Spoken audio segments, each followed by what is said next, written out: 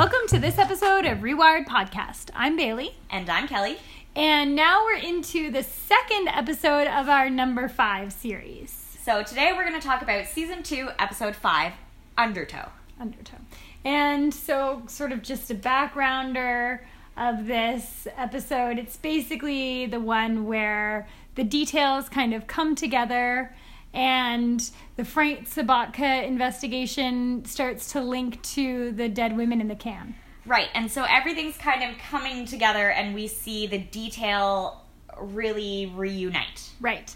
And one of the reasons why we wanted to focus on the episode 5s of each season is because sort of the way that David Simon has structured each season is that episode 5 is where sort of that slow burn intro really ignites into the big story. Yeah, like the inciting action for the season. Exactly.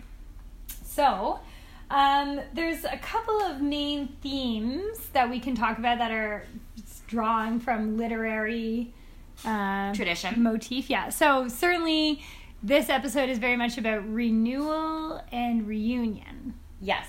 Well, reunion for sure with the detail. Yeah. And so some of that looks like Carver being allowed to come back to the detail, despite having crossed Daniels in the past. And Freeman gets detailed. Freeman gets detailed as well. And then, of course, the actual reunion of the detail, as you said. They really come back together. And there's a couple of interesting comments about that. For example, when Freeman comes in, he says, you lack for personal growth to the other folks on the detail. Right. And Carver says, same as it ever was. Yeah. Something else that said is same fuck-ups, same shit detail, working out of the same shithouse kind of office. Uh-huh. So there we go. The team is reunited. So what's really kind of interesting about Season 2, Episode 5 is that there's a moment when McNulty's on the boat and he's tying up the boat and he doesn't know what he's doing at all because he never knows what he's doing. And the other person asks, what kind of knot is that? And he says, oh, is it Bubbles? Okay. Yeah, so actually, speaking of reunion, Bubbles and McNulty have reunited in order to find Omar. Yeah.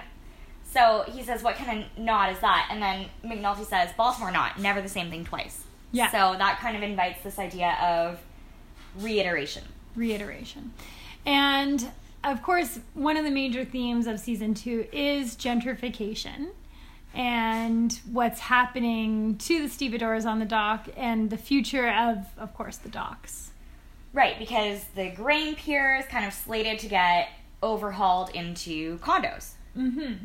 So this sort of takes us to this idea of renewal. And I think one of the questions that it starts to pose for us is renewal actually a good thing? And maybe even expanding on that, is reunion a good thing? So to the point of, maybe it was Freeman when he said, same fuck-ups working for the same shit detail in the same office. Is it good for them to have come back together? So, and all of that leads me to this idea of the palimpsest, which is kind of a literary technique and then a literary tradition. And the way that it originated was texts in kind of medieval times that would get scraped clean of the ink and then rewritten over. So it's this kind of idea of putting something new onto something old, but inevitably the old would bleed through. And so I think we see that in this episode where in Season 2 everyone kind of gets this fresh start. Everyone's on a different detail than they started. But as the folks kind of reunite in the detail office, we see kind of this bleed through of the Season 1 structure. So you can see that too in a lot of, actually, just like visually, in the shots around Baltimore, you kind of see these ghost signs painted on the sides of buildings that have then been painted over. That is completely palimpsest. Yes, and so I think David Simon is pulling on that visually as well as metaphorically. Yeah, 100%. Agree. So one of the examples of that, I think, is the conversation that Daniels and Carver actually have when Daniels asks Carver to come back to the detail.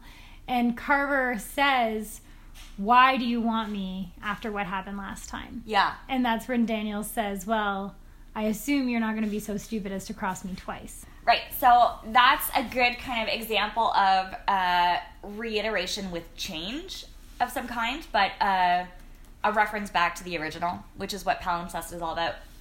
Mm-hmm. And it's a sort of post-structuralist theory, and we've talked about that in The Wire before with Foucault and with this idea of eliminating authorial intent. And so I think it's fair to kind of apply another post-structural theory. Right.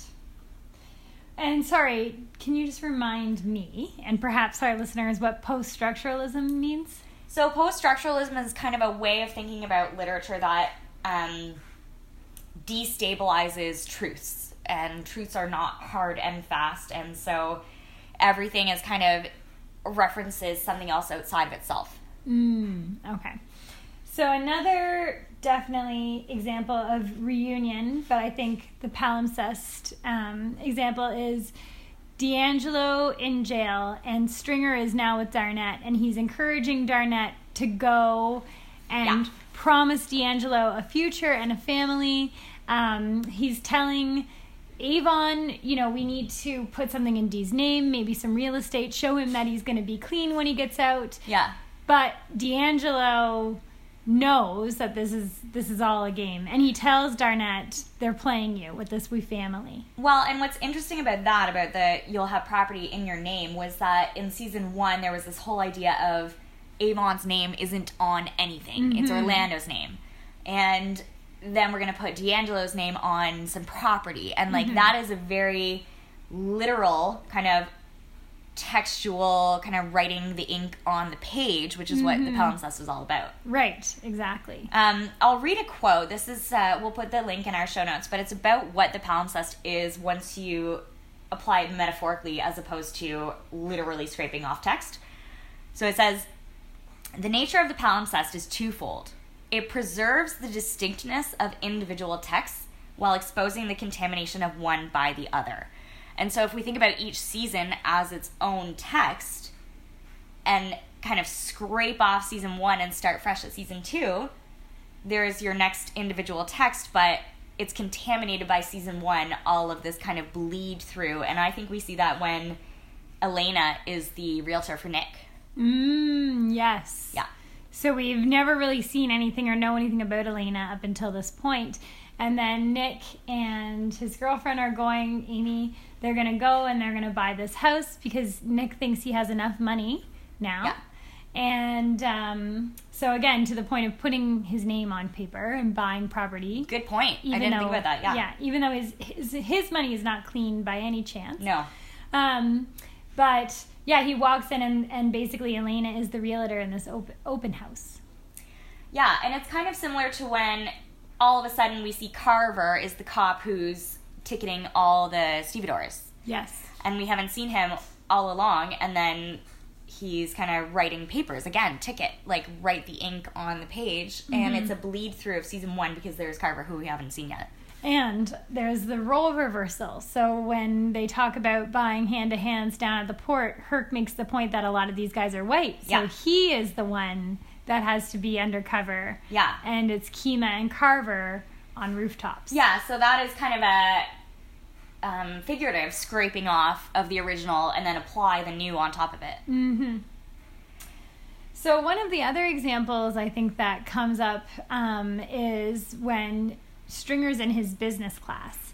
And he stays after, and this is another thing, we didn't know that Stringer was even in this class. And then all of a sudden, here he is talking to a teacher, and he's saying, what do you do when you have an inferior product, but... a saturated market. Exactly. Right. And the business instructor says something like, well, you rebrand or something along those lines. He says, look to the case study of WorldCom. Yes. Who, same thing, rebranded. And so then Stringer decides he's going to put that lesson onto all the corner boys. Yeah, exactly. So let's watch that scene. Yeah. Y'all heard of WorldCom? Alright, let's try this. Y'all get jacked by some narcos, But y'all clean. Y'all got an outstanding warrant like everybody in here, and what do you do? What do you do? Give another name. Why? Because your real name ain't no good. All right, it ain't good, and follow through. All right, Death Grip ain't shit. You change up the name. What else? Yo, I got it. Change the caps from red to blue, right? Make it look like we got some fresh shit. Boop. Yeah. And you know what else we might could do? Give each tower its own name, right? And then we do like some fake competing. So a fiend gets some bad shit from one, he go back to the other. And there's a thinking man right there. See, nigga, ain't that what the fuck I just said? Okay, so in that scene, we can definitely hear, so Bodhi and Poot are doing things like suggesting the fake competing between the towers and giving the new names, giving the new gel caps, different tops, and acting like they have new product even though they don't. Right, and so one reference to the palimpsest says it's any surface onto which new superimposes itself onto the old. And so that is like definitely what they're doing with their drugs. Mm-hmm. That also makes me think about actually back to Elena and Nick. Nick is shocked when he sees the price of who is his Aunt Treasy's house, is what he says. Yeah. So he goes into the house, which is where there's the open house, and tells Elena this is his Aunt Treasy's. Anyway, Amy is the one who sees the price of the house, and she asks, "Is that the price?" And then Nick says, "Well, they're not going to get that." They're not going to get that. And she says, "Oh, the one down the block sold for $4.90." Yeah. So this idea of renewal and palimpsest reiterates that the stevedores are struggling and their city is leaving them behind. And I think this is like what we see through the rest of the season, kind of like through Frank Sabaka's eyes. Yes. Like the grain pier. Yeah. And even like the robot, I know it's not episode 5, but the robots coming in to like do the job of the stevedores is kind of the new superimposing itself onto the old. Yeah. So what might the idea of renewal or rebirth kind of symbolize in other literature? Or is this an example or a theme that we see in other literature? Well, I think we definitely see it. Does anything come to mind for you? Well, one of the things that comes to mind for me is Carl Jung, who we've also talked about in the past. And he was the mind behind kind of shapeshifter, trickster, fool. Yes, exactly. And so another archetype that he does discuss is the processes of death and resurrection as an archetype. Oh. And as a character sort of creation or whatever. And I think when we think about sort of the idea of season 2 and definitely this idea of the death of the ports, the death of the American dream, the death of the Rust Belt, for example. Yeah. David Simon's an idea of this resurgence or rebirth or renewal, and what that could mean. We've talked how there's some sort of biblical allusions in The Wire. Certainly the idea of death and rebirth is biblical to the point of Jesus and resurrection. Yes. It also comes up in Greek mythology, which again is a huge inspiration for David Simon. Well, and I'll just interrupt you briefly to say that one of the most famous literal palimpsest examples is kind of Anglo-Christian text over top of Greek text for the Bible. Oh, wow. Okay, yeah. Interesting. So in Greek mythology, there is Dionysus, yes, son of Zeus, who was torn to pieces by Titans who had lured him with toys or whatever. They then boiled and ate him. Oh. Yeah. So Zeus then destroyed the Titans with the thunderbolts, and then the ashes of the humans were formed from the thunderbolt, the Titans then.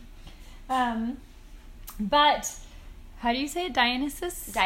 Dionysus's grandmother Rhea, managed to put some of his pieces back together, principally from his heart that was spared. Oh. and then brought him back to life. That's very much the narrative of the detail. So Like getting all the pieces put back together. right, exactly. And so, and even later in the season, this isn't so much in episode 5, but later in the season when even McNulty is brought back to the detail, who you might argue is the heart of the detail. Yeah, fair enough. Heart of the detail, yeah. Another mythical, I guess, or mythological, Mythological. yeah, example is the Egyptian story of Osiris. What's Osiris all about? So Osiris was the god of fertility, alcohol, agriculture, the afterlife, death, resurrection, and life. So even the story of like the phoenix, right? Rise from the Rising ashes. from the Yeah. ashes. And maybe the question is here, does Baltimore rise from the ashes? Do the corner kids rise from the ashes? I feel like the answer is no. But, I mean, that's what's kind of interesting about the palimpsest, right? Is that it is a renewal in a way, but it's a corrupted renewal because the original bleeds through. Mm-hmm. And so I think that is kind of subverting the traditional hopeful narrative of renewal.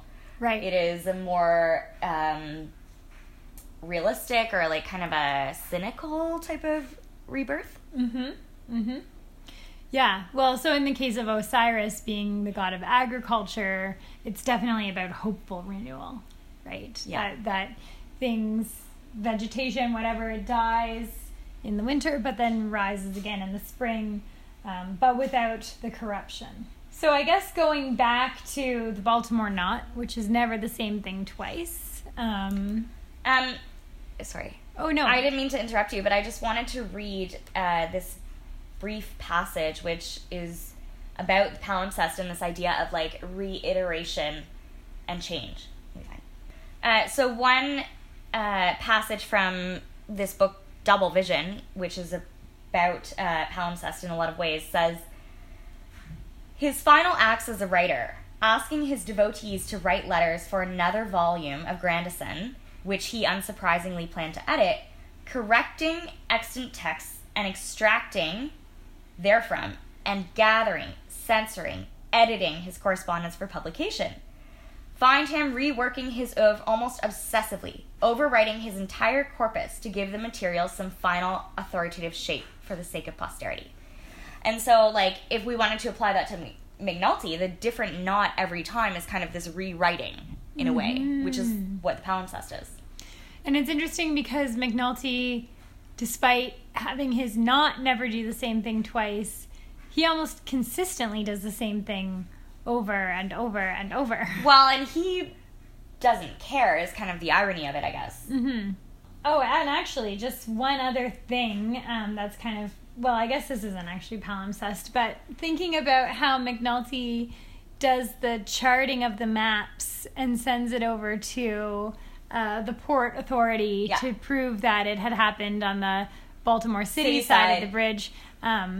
The tracing over of that. Yes, tracing over is a really good example. And then the thing that brought to mind for me was the whiteboard where they write all the names. And then there's kind of this erasing and rewriting over and over again as a matter of being a homicide division, right? Like they constantly have to erase a name, put a new one over top of it. Mm-hmm. Which is like reiteration and not a very hopeful one about murders in Baltimore City. Right.